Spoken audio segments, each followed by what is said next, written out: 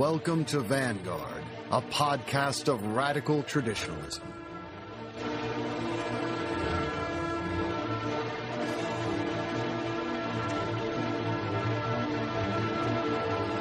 Here's your host, Richard Spencer.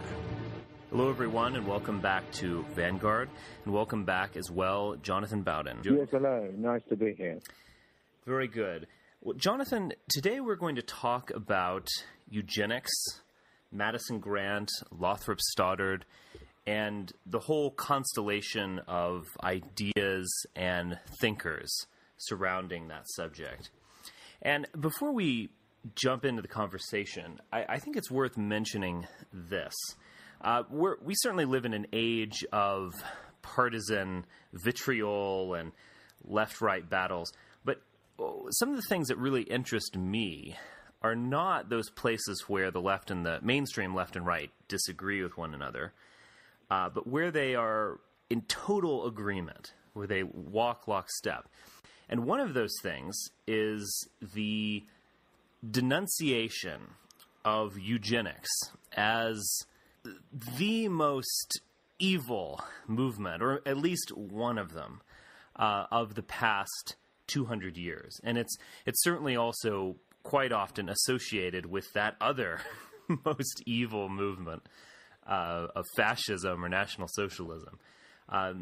And that it's both, I think all of them are in agreement that it is both a pseudoscience, but then it's also, in some ways, all too effective and something we need to resist. So it didn't work, but then it was all too effective at the same time, usually in some of these irrational critiques they have of it.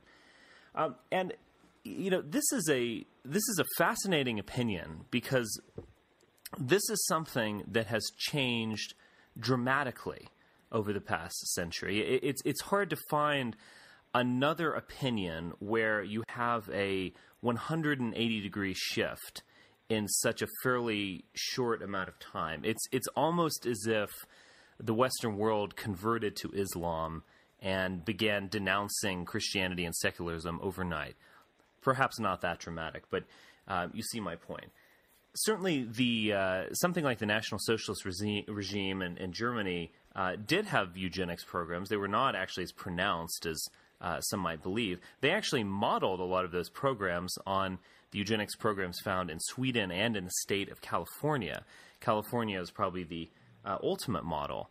You had eugenics being endorsed by university presidents. That is, it was very much part of the elite.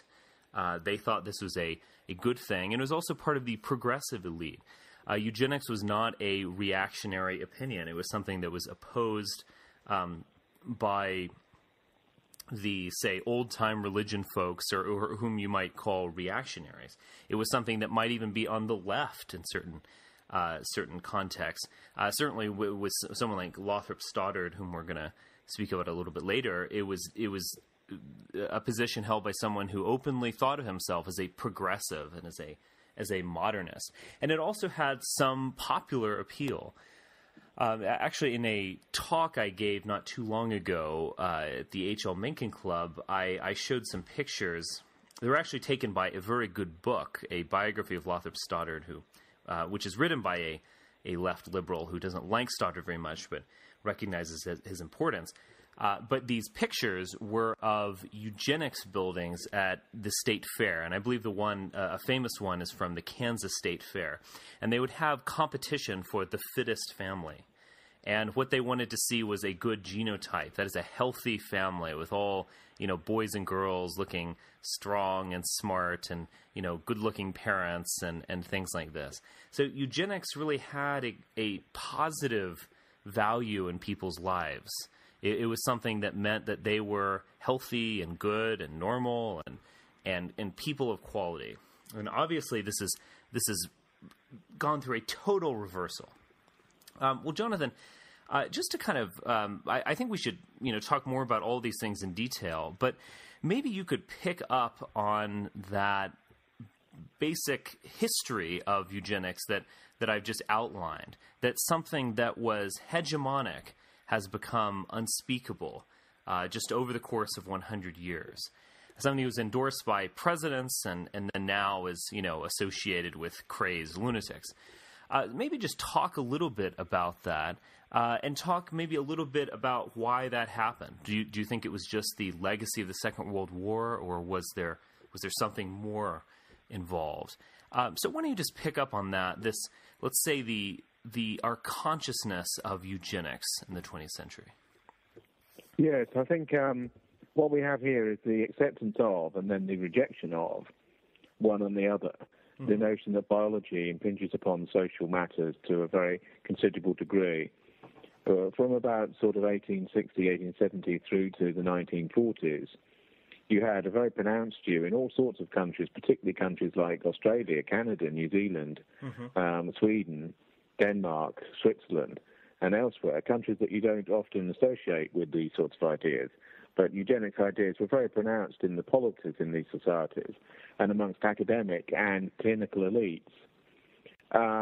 It was essentially, in some ways, a progressive biologism.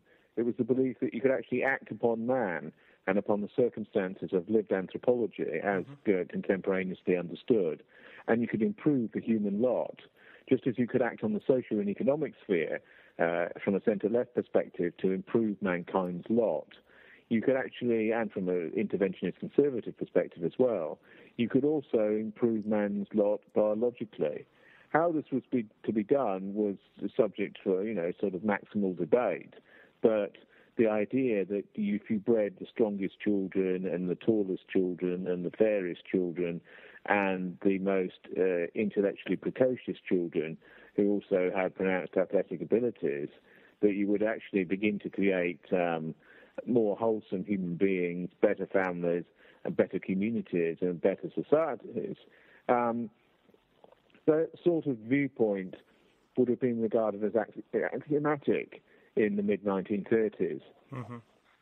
And it would have been shared by left-wing liberals, some socialists, many sort of active and laissez-faire libertarians and old liberals, many new liberals, many conservatives of all sorts. The only people who would really oppose it were people who were very much linked to certain forms of biblical Christianity, because, of course, these ideas are inevitably linked to notions of biological health and reproduction, what would later be cast by feminism, later in the century, second-wave feminism, as reproductive rights, but then was looked at as reproduction for health and for eugenic health at that. And this meant that contraception and abortion as a form of contraception, particularly in relation to life, which was considered in some respects unworthy or inferior in one category or another, would definitely come into play. And Christian moral concerns about that aspect of eugenics was very pronounced. However, probably a large number of evangelicals shared semi-eugenic ideas because racial and national ideas were so much more conservative during this epoch and were so much more hegemonic that it meant that the amount of opposition that eugenics got was relatively small in comparison to the almost universal odium in which it's held at the present time.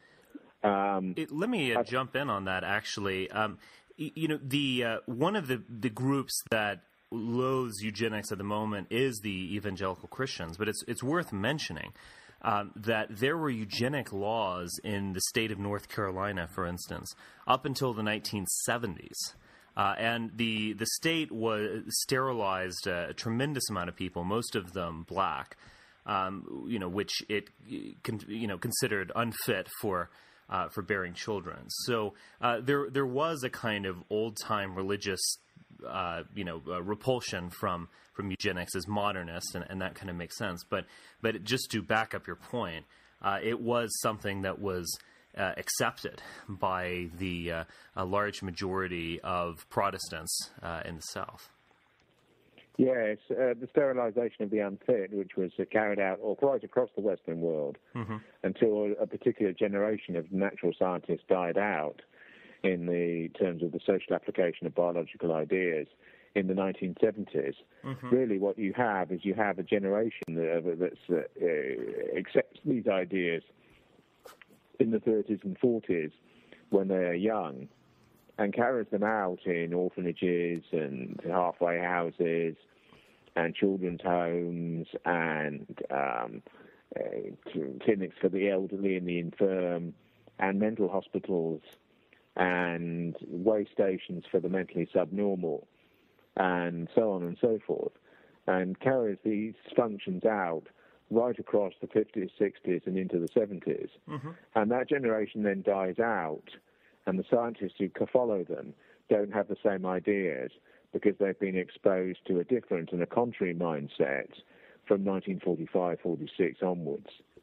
So you have a reversal of what went on, and at times an unstated reversal whereby the policies just change, and sterilization of people with grossly deformed and inadequate IQs, for example, mm-hmm. To prevent them from breeding people who might be described as idiots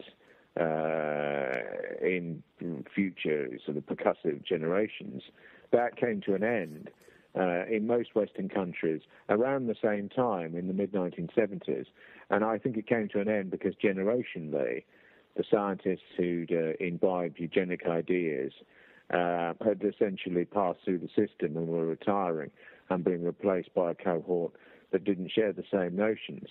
I also think it's important to realize that essentially what's happened is that two concepts have been conflated into one another in order to summarily dispatch both.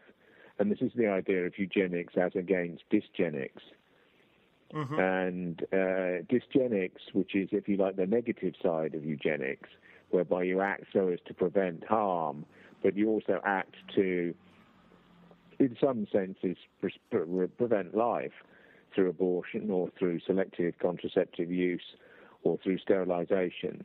The proactive and yet sort of SNP-oriented and negative side of eugenics is its really controversial feature. Sure. The wholesome side, the building people up, the tonics for the brave sort of side, is one which only the most niggardly and sort of nihilistic and sordid left-winger would be opposed to, because they find nauseous the idea of happy, athletic, intellectually precocious families beaming for the camera in an Osmonds-like way. You know, it fills one with nausea and disgust. But the number of people who are filled with nausea and disgust for such sort of plangent, healthy normality are relatively few and far between, and many of them are neurotic and sort of outsider in their orientation. So that sort of eugenics has been deconstructed so that the term eugenics is no longer used, and it's just a symbol of healthiness. Although there are radical Christians of a certain specialization dislike even that. I remember a Christian woman of my acquaintance a long time ago, a theorist in Christianity, Catholic variant of same, expectorated to me at great length about how she was appalled by pictures of athletes in hospital wards for the sick. She said it's monstrously eugenic having these pictures of these healthy goddess and god-type individuals, reminding everyone who's palsied and lame and sick and broken down what they're not. And it's essentially a form of conceptually beating them over the head with a truncheon as they're trying to get a little bit better in their own terms. And these were just pictures of health. So it shows you how far the sort of negative reaction to even the idea of healthiness as a presumed good has worked in this society. Illness is dealt with as a sort of something to be alleviated, but the corollary that you actually obtain health when you're not ill is something which has been rather left out of the equation.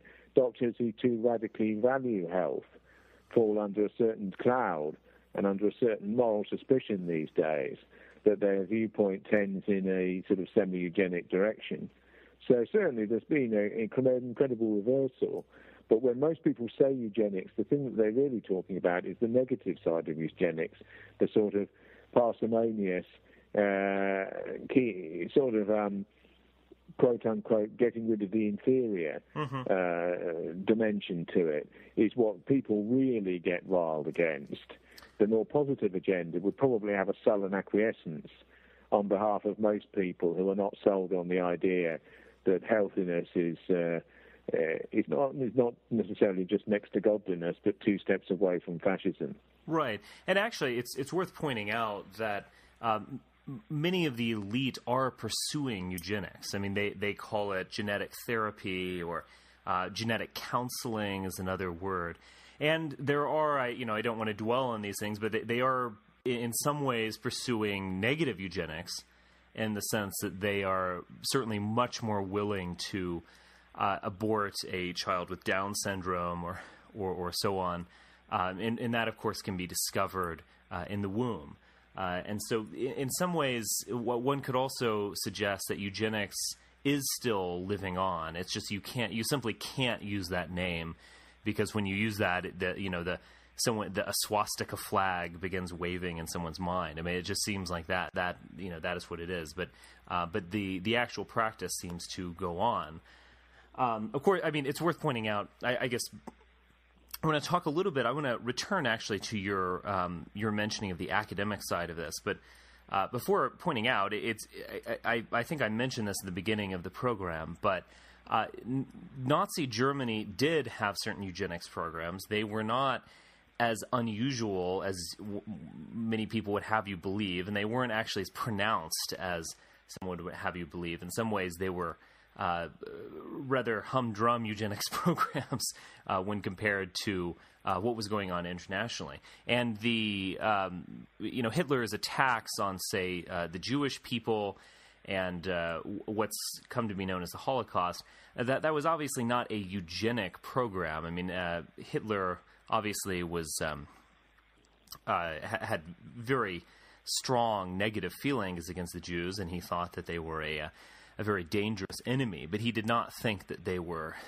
stupid morons or something. It was just, again, when you conflate eugenics and the Holocaust or all of the use of concentration camps and so on and so forth in the Second World War, you're really mixing apples and oranges. They're just not the same thing. But again, that is the perception, and that is the central reason why eugenics is a kind of non-starter in our contemporary world, or it kind of has a sub-rosa existence or something like that. Let me just ask you a real quick question, because you were talking about the academic side of this issue and the fact that so many of these researchers who were quite predisposed to Galton, Darwinism, eugenics, that switched. Is that part of the so-called Boasian revolution in anthropology? And what I mean by that is, of course, Franz Boas. He was a sworn enemy of Madison Grant. In many ways, this is actually one of the things that some of us have forgotten, is that when Franz was talking, when Boas, was talking about things like, immigrants' there's no correlation or connection between head shape or head size and brain size and intelligence. He would even say things that are obviously false, in which he actually literally fabricated his data, claiming that an immigrant's head would change shape when it came to America, or it's almost this assimilation, or the melting pot would change the physics kind of thing. It's a totally nonsensical notion. But he was all of those papers that he wrote were all directed against Grant and eugenics. That was the target, and sometimes that's forgotten because the Boas's revolution in anthropology and genetics has been so profound and broad that you forget that he was actually reacting against another force, and that was Grant and eugenics, who again were hegemonic. But Jonathan, do you think, is that what you were getting to when you were talking about before about the academic shift amongst researchers, that in some ways when you had baby boomers and our generation, you essentially were having people who were influenced by Boasian anthropology. They did not think in terms of Galton and, say, let's call it classical Darwinism, and that really it's kind of those people they lost the battle, and this is the reason why eugenics kind of vanished after the Second World War. Yes, I do think it happened in a certain context, though. Mm-hmm. I think people who had supported eugenics found that unless they found a different vocabulary for it, their support couldn't be sustained in polite society. Mm-hmm. Therefore, they either found arcane and differentiated terminology, or they gave up on it completely. And when you have an idea that time has come, a vanguard will push for a contrary system. And if there's nothing to push back against them, they will take the high ground and they will take over the theoretical discourse of a society. And you need a very small number of people to be singing from the same hymn sheet in order to affect that. Mm-hmm. So you just need the anthropology societies and the anthropological journals and the anthropology academic departments of the United States to tack one way, or to lopsidedly to tack one way decisively, for there to be a complete rerouting and for one set of theories to be replaced by another one. But it only happened because the soil was so fertile, mm-hmm. because the other discourse had drained away to nothingness, and even those who were in favour of it found themselves unable to articulate it, given the moral climate post-1945. So Bowers and his friends seized the hour, basically, and introduced forms of social discourse, because that's all it was, which explained everything in terms of the social ramifications of man. And this very much, of course, fed in indirectly to the new left of the 1960s and 70s, which is quite a break from the old left in many ways, which would accept quite a lot of prior and inheritable characteristics, even biological ones. Marx and so on never thought that man could be changed biologically at his primary nature. Mm-hmm. The only change that could be brought about was socioeconomic, which could be decisive, but was rudimentary in relation to man's fundamental being. And Lenin as well never thought that man was capable of change at the biological level. Some people would always be born stupid, others would be born brilliant.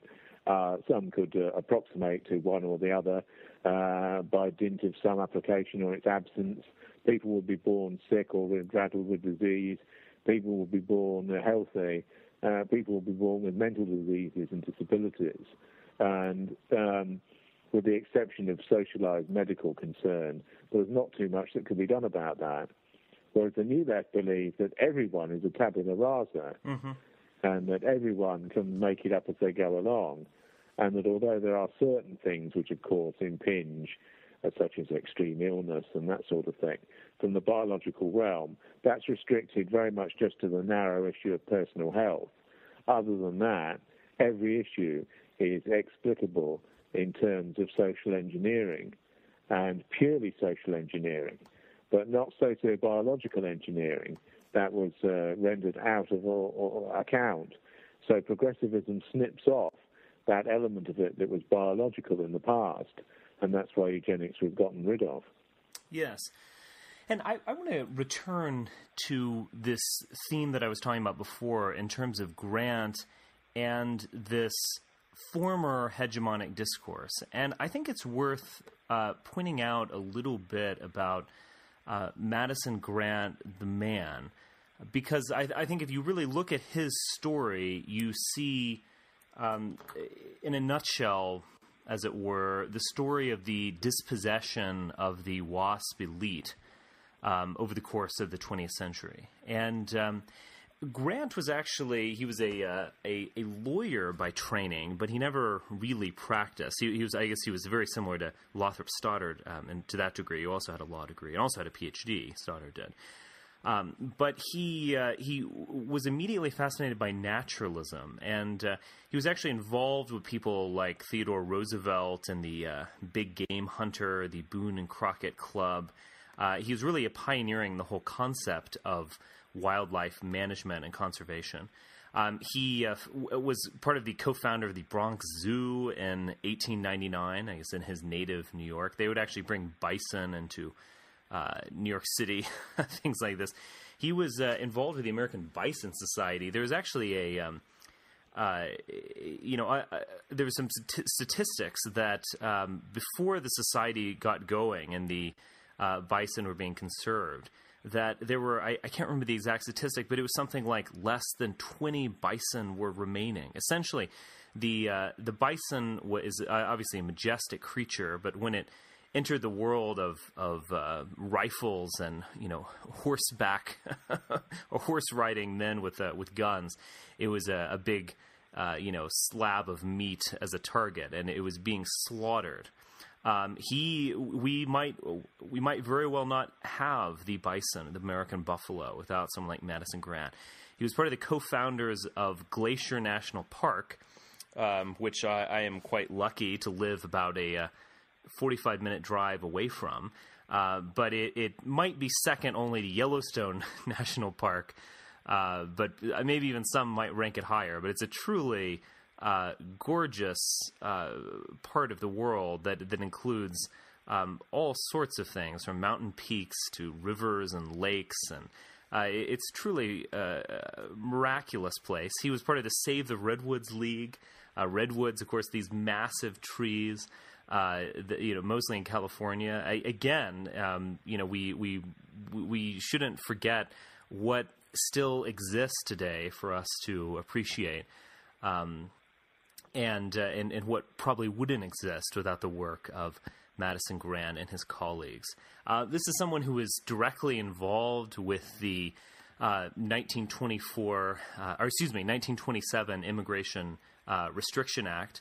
He was part of the American Defense Society, the American Restriction League. So he was certainly not a politician or a political operative, but he was the intellectual force behind these major initiatives, which more or less cut off immigration to the United States, and I think did more than that, because it made sure that America was actually going to return to what Grant thought of as a Nordic America, the America even before some of the massive Eastern European and Southern European immigration in the second half of the 19th century.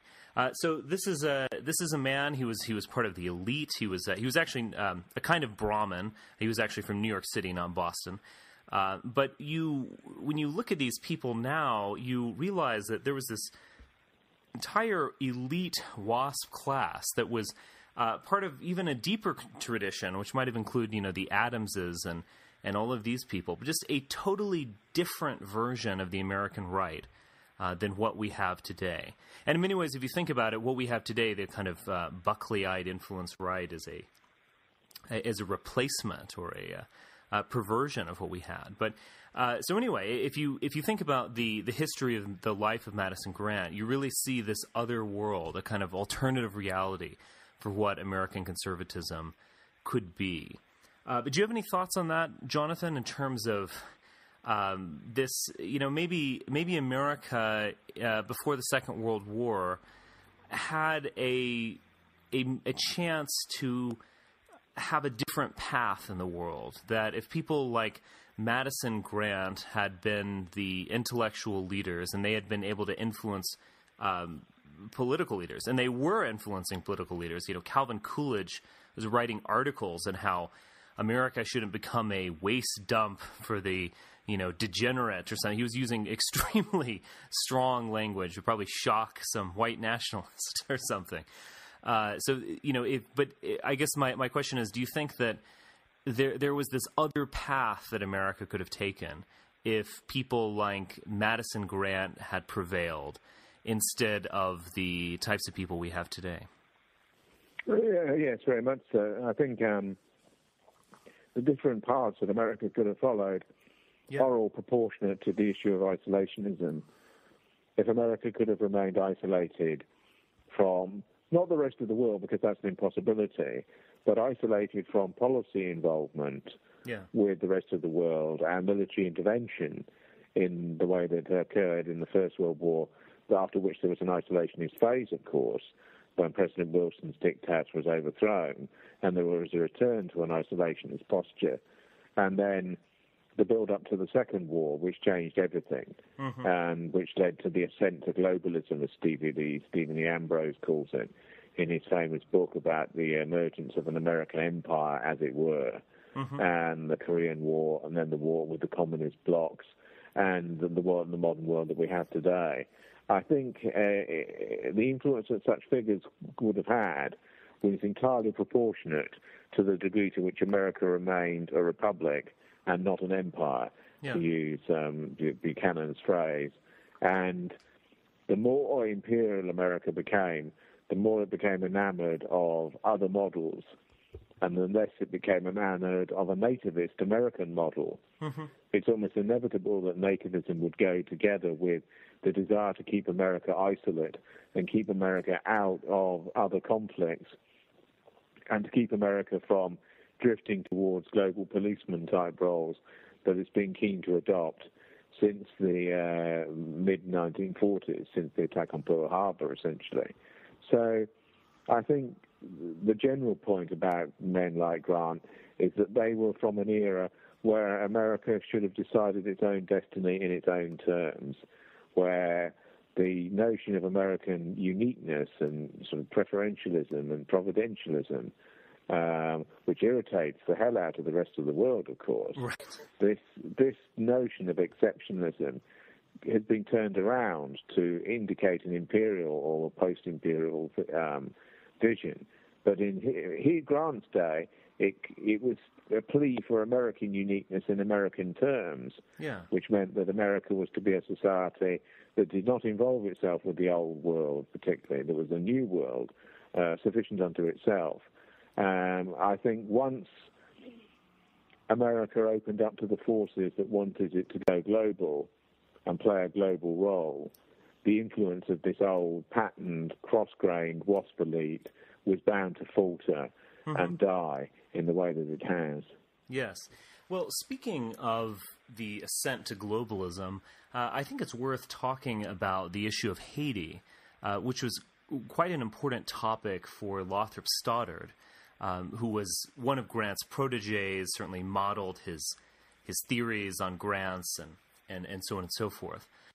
He actually wrote his doctoral dissertation on the revolution in San Domingo, and that is the race war, for lack of a better term, that occurred in that island after the French Revolution, which is certainly inspired by the French Revolution. And I think it's worth pointing out a couple of things to go back to American globalism. But in 1915, U.S. Marines were actually sent to Haiti by Woodrow Wilson, and he said that he was going to bring democracy. And they actually remained there for some 20, 25 years. They built all sorts of things. And that didn't really work. And then actually in the latter half of Dwight Eisenhower's administration, Marines were sent back to Haiti to keep it from going communist. And the island that didn't do too much. And then in 1994, Bill Clinton actually sought to restore democracy this time, I guess around 75 to 100 years later after it was brought to the island. And so it seems like Haiti, it's almost been a platform for all of these ideas to play out. That is American globalism, the continual failure of American globalism, and also something that Stoddard talked about, which was those revolutionary ideas that would inflame the minds of men. So maybe, Jonathan, you could just talk a little bit about Stoddard's rather fascinating book on Haiti, and a lot of the ideas that he brings up, and also just the contemporary relevance of Haiti, how it's still in the news. We're still fascinated by ideas of democratizing it or, quote, developing it, end quote, and how this fetish almost won't ever go away. Yes, it's a sort of thrown into stark relief by the recent Haitian earthquake.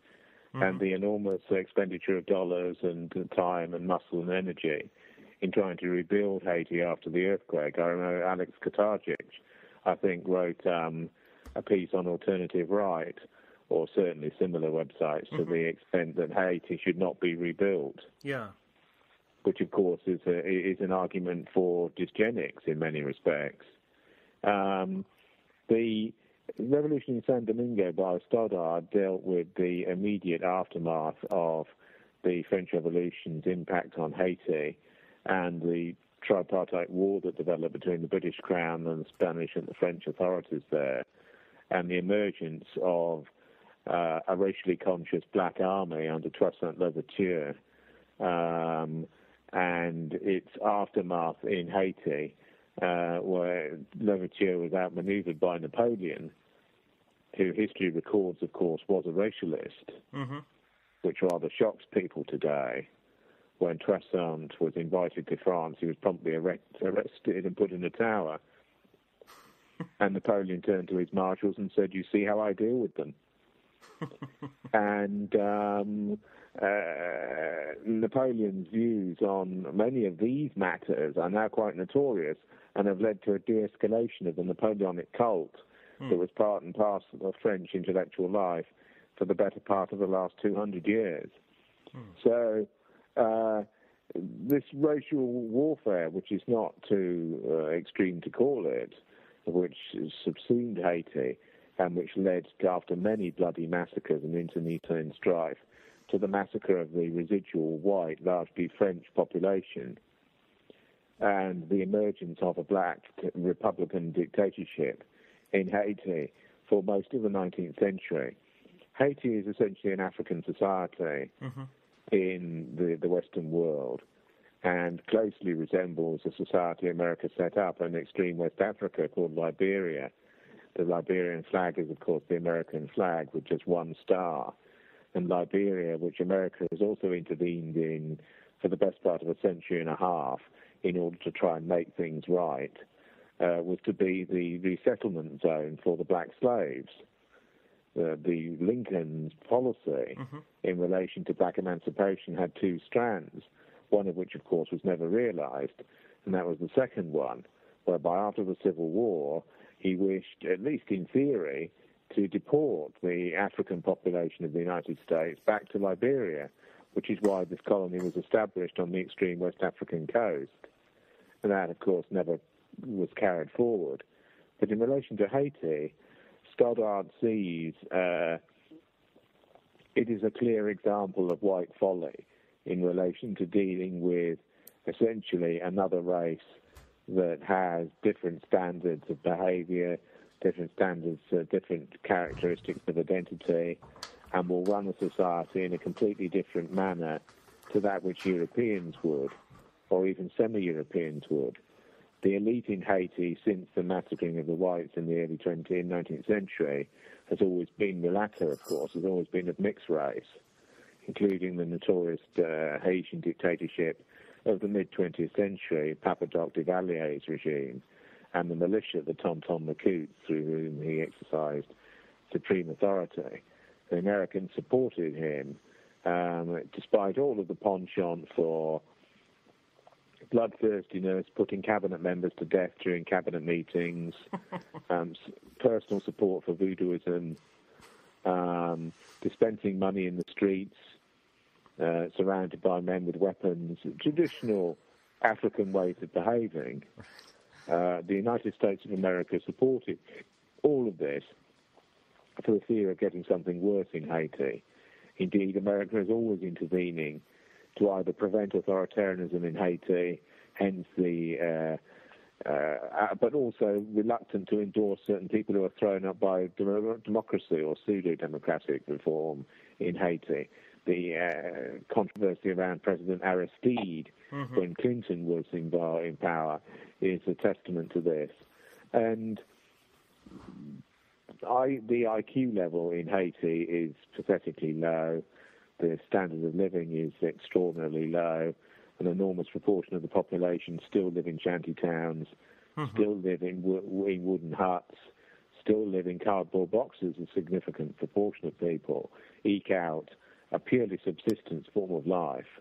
One of the reasons the earthquake had such devastating effects, the size of the earth is because all of the houses were jerry-built and didn't have the internal architectural armour that's necessary to prevent them from falling about people's ears.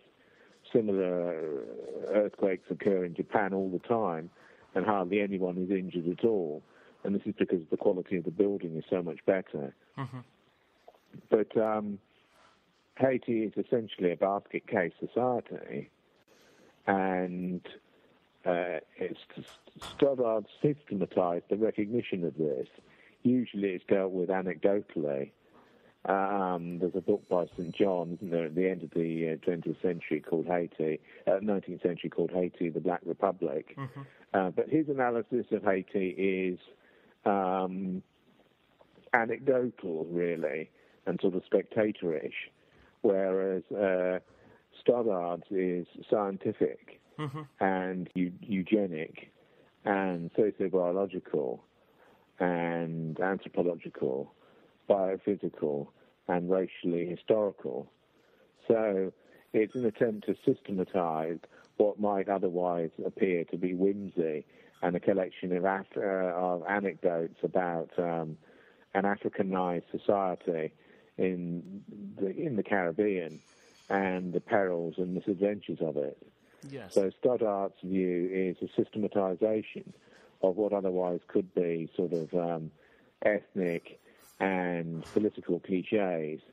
But it's a pretty devastating analysis of Haiti, which can't really be refuted given its current parlous state as a semi-civilized polity. Yes, one thing that I found quite interesting about his book, which I actually read recently because Alex put out a new edition, and that is the combination between, let's say, leftist ideology on one hand and then genetics and biology on the other. And, one thing you got from the book is that this pot was simmering for a long time. There was always going to be this racial clash. It was never going to ultimately work. It was always going to end in tears and blood.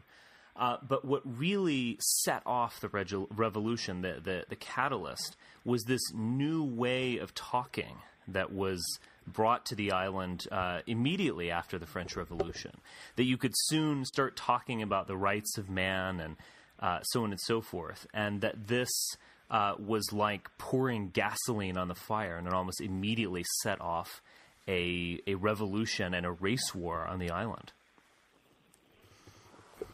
Yes, it was, and yet the irony is that most of those French revolutionary ideas were never to be applied in that way, because most of the extreme revolutionaries in France, such as the Club de Cordelier and the Club de Jacobin, the two major revolutionary clubs, only ever thought that those ideas would be applicable to Europeans, to Frenchmen in particular, right, and to white men in general.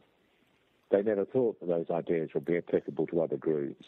And although there were always those that wished to go further, there was no tendency in France, apart from on the fringes of the fringes, and this was amongst the revolutionary class, don't forget, to emancipate the slaves. Nor was there any move to particularly.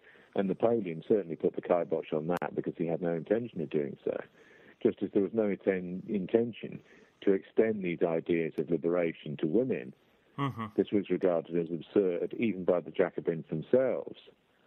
And the most radical people on the Jacobin side, people like Robespierre and Saint-Just, deprecated the idea that these ideas were always for export and always to be reinterpreted in different contexts.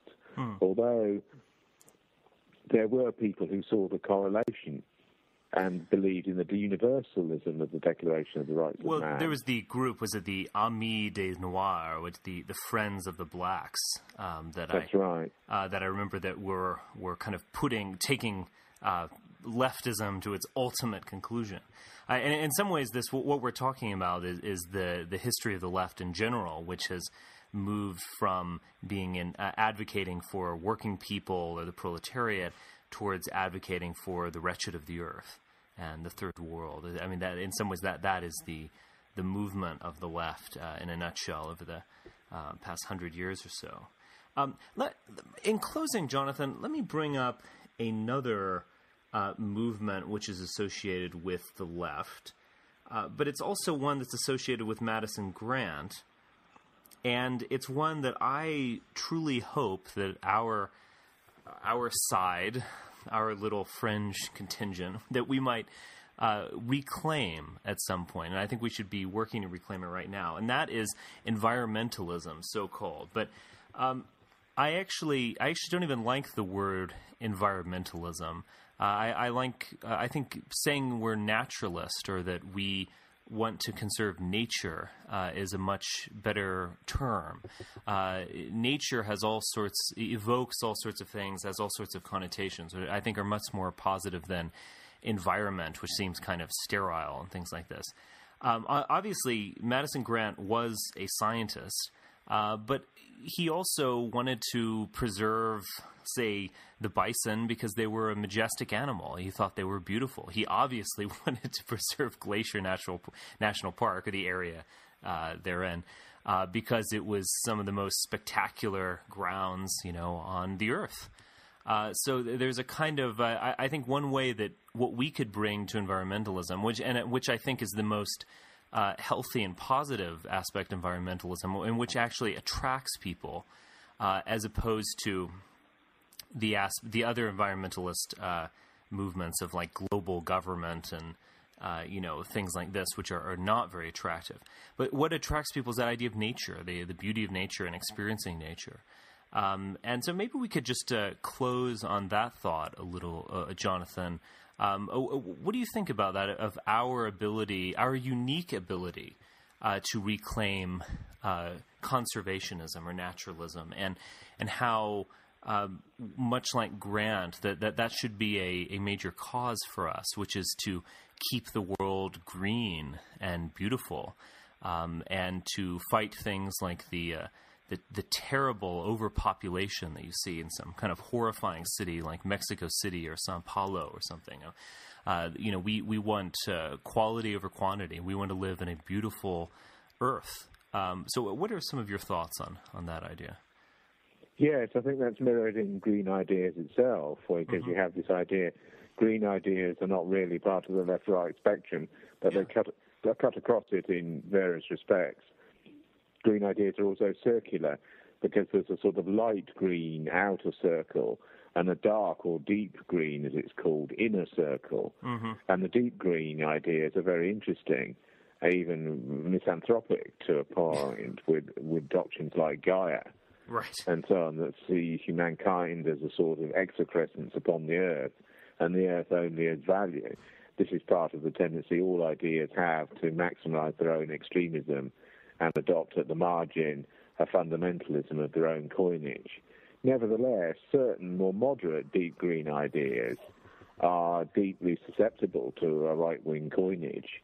And the conservation of all forms of natural beauty, extreme forms of localism, forms of animal husbandry that are linked to preservation of animal species and biodiversity, but are not linked to doctrines of rights and animal rights or animal liberation, but draw on a similar metaphysic that ends in a different place because it begins in one. You see this very much with the split, say, in Britain between the sort of anarchist group like the Animal Liberation Front and a conservationist group like the Royal Society for the Protection of Cruelty to Animals.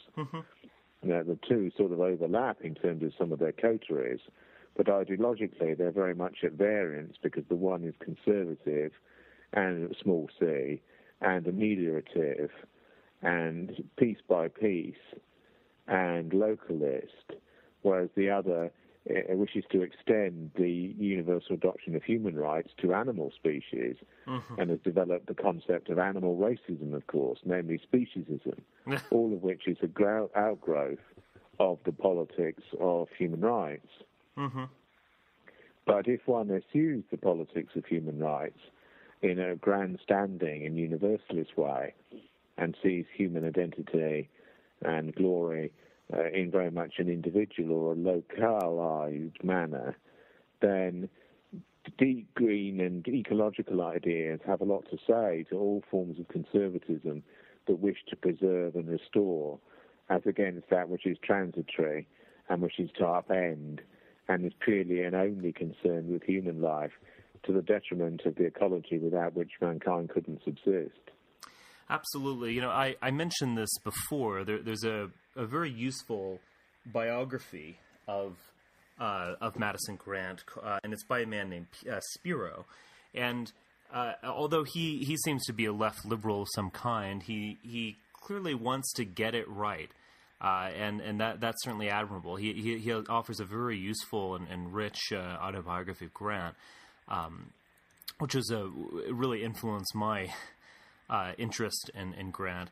And one of his major themes is that, if you tell someone that Grant is a early environmentalist, they'll usually bring a smile to their face. And if you tell someone that he was also an early eugenicist, that will usually inspire shock and horror.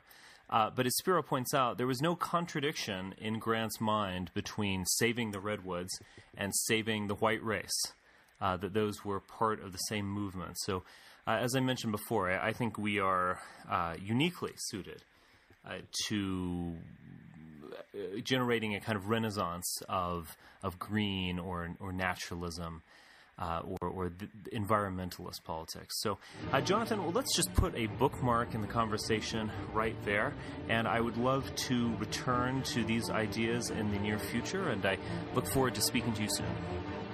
Yes, thanks very much. All the best. Bye for now.